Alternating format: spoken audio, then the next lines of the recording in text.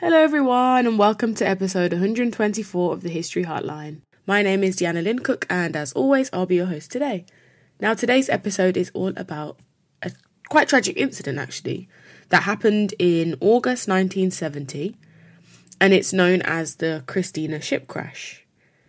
Now the MV Christena was a 160-foot government-owned and operated ferry boat which worked in the Caribbean, specifically between the islands of St. Kitts and Nevis. Now, up until about last week, I had absolutely no idea this had even happened. And the reason I do know is, well, if you've listened to last week's episode where I spoke about the course I was on, the Young Archivists course, the leader, Paulette Brooks, actually brought up this event in a sense of, well, nobody knows about it. And why does no one know about it when so many people, unfortunately, passed away around 53 years ago.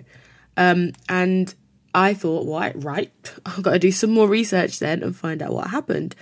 And here is me telling you this story. So shout out to Paulette, because I wouldn't know this story without her. But also I think it speaks to the way we remember past events. And okay, we don't live in St. Kitts or Nevis, and I'm sure the memory of it there is completely different to how we see it now, and obviously I'm positioning it as a hidden history, something that we don't know. But at this time, St. Kitts and Nevis are a British colony. They're a British colony, I think, until 1983. So this is something that's technically happening within British history. And yeah, it's quite interesting that we have little knowledge about it, especially when there were so many tragedies. And especially, I don't want to bring up any submarines of the past, but the way we remember and the way we thought about and the concern that was attached to that submarine, with much fewer people on it, is, I think, quite interesting and eye-opening with how we think then about the Christena ship crash, August 1970. So again, shout out to Paulette for alerting me to this history. I'm not going to say I've enjoyed doing the research on it, but it has been quite interesting. And it just blows my mind, all the things in life that you just don't know. All the historical things that I'll probably never know. All the books in life that I'll never finish reading or never get to read. There's just so much, you know. So don't beat yourself up for not knowing everything. Like, we're only human and there's only 24 hours in the day. But I guess that's what this podcast is for, to tell you the things that you don't necessarily have the time to research yourself. Anyway, the Christena. The MV Christena, as I said, was a government-owned, and who owns St. Kitts and Nevis at this time? The British. So it's technically British-owned, this ferry boat. It was built in the late 1950s in British Guyana, which was then British Guyana, which is now present-day Guyana. And actually, just before it sank, plot twist, it was refurbished in Barbados, in Bridgetown, Barbados, 2 months prior, so in about June 1970. It was constructed by an appropriation of around 132,500, I think, US dollars from the British government, and it was operated by the St. Kitts and Nevis Ministry of Communications, Work and Transport.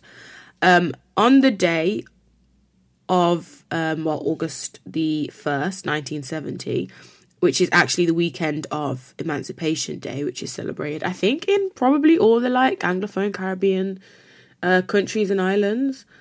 I'm assuming because it marks the end of enslavement, and even though there was a period of apprenticeship afterwards, it tends to be a public holiday. I know that's the case in Jamaica, and obviously the case here in St. Kitts and Nevis. And the ferry boat was taking people between St. Kitts and Nevis.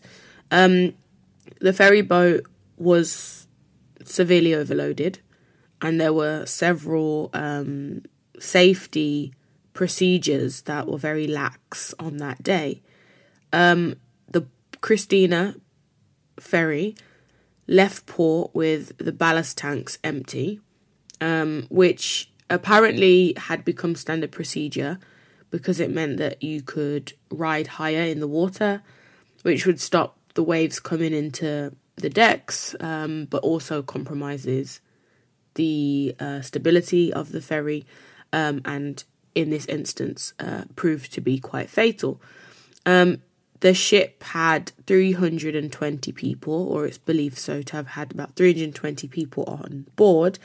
However, the ship was only supposed to carry around 150 people. That was the maximum passenger capacity, I think 155. Now, there's a few publications on this disaster, normally from the perspective of people that were unfortunately on the ship that day.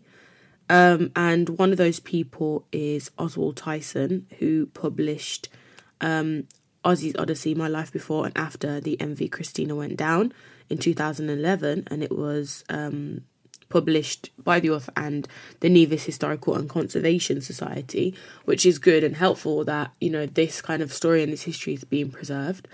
Oswald Tyson survived the disaster and then published an autobiography in 2011, and he said, and I quote, "A 2-decker, partly enclosed craft was in poor repair, and she always took on water in the lower level. If I had worn shoes, the water would have ruined them, as it came up to my ankles." Another source I used to inform my research this week was an article by Carla Berridge, which was published on August 1st, 2021, which would have been 51 years to the day, my apologies. And it's titled "Remembering the Christena Disaster, Dulcita's Story." And she really centres the story of Dulcita, who was one of the people that were on the ship and survived. And I think the very sad but the beautiful thing about this is you get this perspective 51 years later about the way this tragedy is remembered.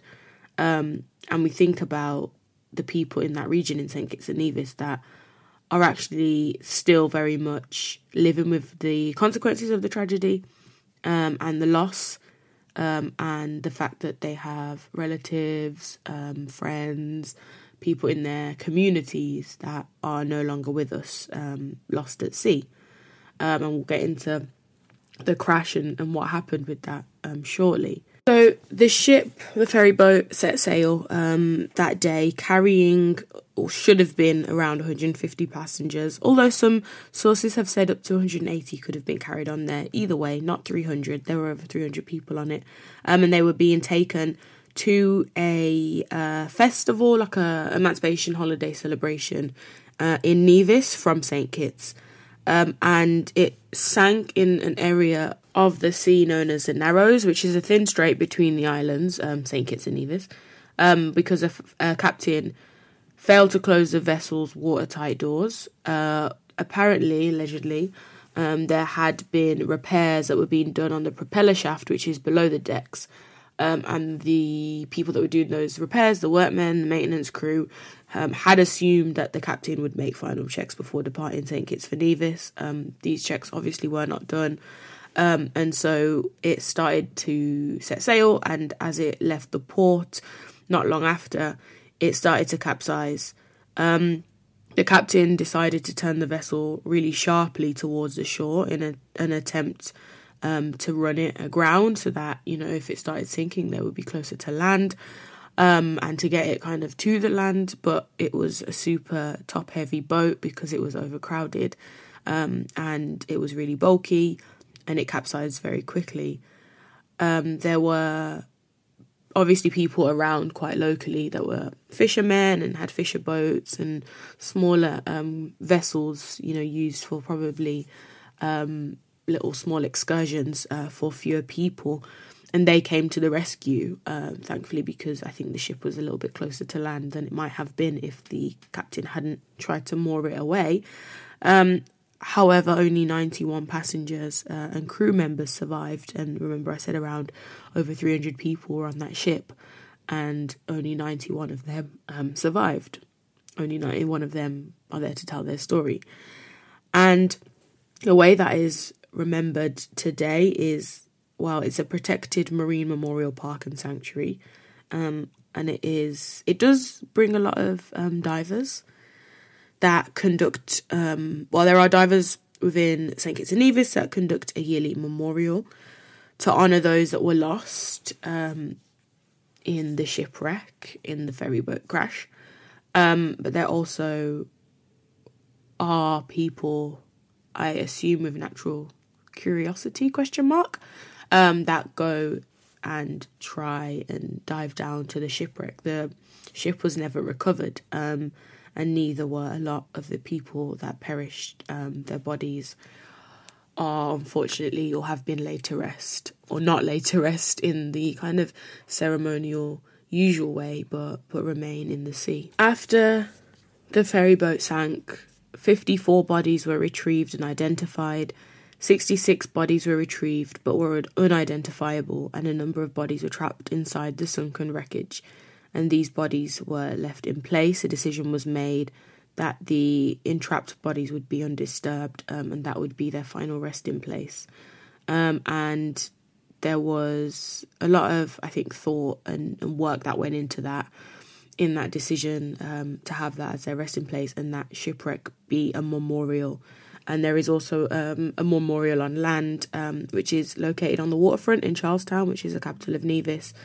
And the memorial inscription reads, "In loving memory of all those who lost their lives in the Christena disaster of August 1st, 1970. Rest in peace." And there is also a memorial headstone in the cemetery in the village of Bath in Nevis. As I said, the memory of this tragedy loomed quite large in St. Kitts and Nevis. And I wanted to speak a little bit about Dulcita David's story that I mentioned was one of the articles that I had used for the research for this podcast episode. Now, the story of Dulcita David is a very tragic one. And she was on the ship that day with her children, some of her children. Now, Dulcita survived and she passed away in 2017, so a lot later on. And the interview that was conducted kind of in honour of Dulcita's story was with her daughter, Joan, who was formerly Joan David, now Joan Spencer, who at the time of the crash was about 13 years old. Joan's mother, Dulcita, being one of the 91 people that survived. However, her siblings were never to be seen again, and they did not survive that crash. Joan recalls that it was a holiday weekend and a lot of people were leaving St. Kitts to travel to Nevis. And she was also actually supposed to be on that ship and go to Nevis with her mother and some of her siblings. However, she recounts that quote-unquote rudeness saved her life that day, because when the bus came to take them to the pier to board the ferry, she hid. She didn't want to go. So everyone was in a hurry and they continued. They didn't bother to look for her. And she was just sat outside chilling with her friends and some of her other siblings around 5 o'clock that evening because she hadn't gone to Nevis. And her aunt, Cynthia, came and told her that the ship had sunk and her mother, brothers and sisters had all drowned. That was the way the news was relayed to Joan. Her aunt had said, you know, we've heard it over the radio, the Christena sank and everybody's drowned. And, you know, that was the news. That was the way it was reported. And I quote this from the article of the kind of aftermath. She said, "There was a lot of crying and people from all over the place started to come by us. The whole village of Keys was at our house. The whole village slept at our house Saturday night. All Sunday morning, people were just sitting by the radio listening. We didn't know what was happening. All we knew was that Mama was on that boat. Her older sister, Valerie, and her older brother, Redhead, went down to the town that Saturday night to find out what they could, but learnt nothing. The Sunday morning, they started to bring in the dead bodies. While we were listening to the radio, we heard them call Mama's name as a survivor. Joan said, while they were happy and relieved to learn that their mother was alive, they were all heartbroken to learn that her 5 siblings weren't as lucky. Older family members went to Basseterre, hoping, at the very least, to recover the bodies of the 5 children. They were never found. That Monday night, Dulcita David returned home alone. It was a frightening moment. We kept wondering if anyone had found one of the children. Joan recalls that she, would never forget that day. She would never forget that moment. And she specifically refers to this moment of where they decide to stop searching for bodies in the shipwreck. And I mentioned earlier that a lot of them were entrapped, and that's how they have been left and laid to rest. However, there was obviously issues with that, like these people's bodies could have been recovered in the earliest instances. And Joan, in this article, says that she goes to Basseterre the Tuesday morning, so a few days after, still hoping to find a sibling, even if it was just her body. And she said, and I quote, "I was walking over dead bodies to see if I could find my little brothers and sisters, and I never saw not one of them." Apparently, as is described in the article, the Premier at the time, Robert Bradshaw, was at the pier, and he made the call and raised his hands and said, "Stop the search." Joan mentions that she never forgot that moment because they stopped the search because they'd found the captain of the boat. From the time the boat came in, he told them not to search anymore. And she says that's how they forgot about, people like her little brothers and sisters who was out there. They found the captain and stopped the search. And I think that speaks a lot to power structures, and whose life has value and whose life is worthy. And not to say they were going to find anyone alive at that point. They'd been underwater for days. But just to recover those bodies so those grieving families could have had that moment to actually lay their loved ones to rest and to kind of honour their memory in other ways, and just to have that kind of closure in finding a body and seeing that. The saddest thing I think I read about the story came from Oswald Tyson's story, where he talks about the fact that there were numerous people injured in the water when the ferry boat sank. And he says, and I quote, "The blood attracted the sharks. They had never bothered anyone before that I had heard of, but on this day the sharks came like monkeys to a mango tree." And I just can't imagine what that would have been like for people to have to bear witness to, and to see that. And, I mentioned that a lot of the bodies were unidentifiable, and that would have been why, because of, the strength of the water, the sharks, and things of that nature. I wanted to read a little bit more of Dulcita's story and just tell you kind of from her accounts, which were recorded. She really did, I think, an important job of speaking about the tragedy that took the lives of her 5 children in the years that followed the tragedy. And she talks about the fact that the boat, not too long after it had left the docks, it started to fill up with water. And the captain ran downstairs and said, "Send to the boat, send to the boat." And I'm not sure what "send to the boat" means, but I think maybe kind of stay balanced or stay in the middle to keep it balanced. But the water kept coming in and the captain was shouting, "Don't move, stay where you are, send to the boat." And as he left to go back downstairs to the engine room, water rushed in and started to cause it to capsize. Dulcita found herself unable to kind of balance and was struggling. And she climbed back up on the Christena. But while she was climbing up, she said a man was on top of her, pulling her. So she used her foot to push him off her. And she soon realised that everyone was climbing on her. And so she jumped off and dived beneath the water. And when she came up, she was swimming and saw a bag that had 3 breadfruits, which she held on to as flotations. And while she was swimming, she saw a lady, and the lady told her they were going to die. And I'm quoting this from the article, which has obviously been kind of a paraphrasing of Dulcita's words. This lady could not swim. She was floating on her back. Dulcita offered her part of the bag with the breadfruit to hold on to. While they were there, a boat passed, then another one passed, and the man on board looked at them and said, "You're doing good. Keep going, we'll come back for you. We're going to see who else is back here to help."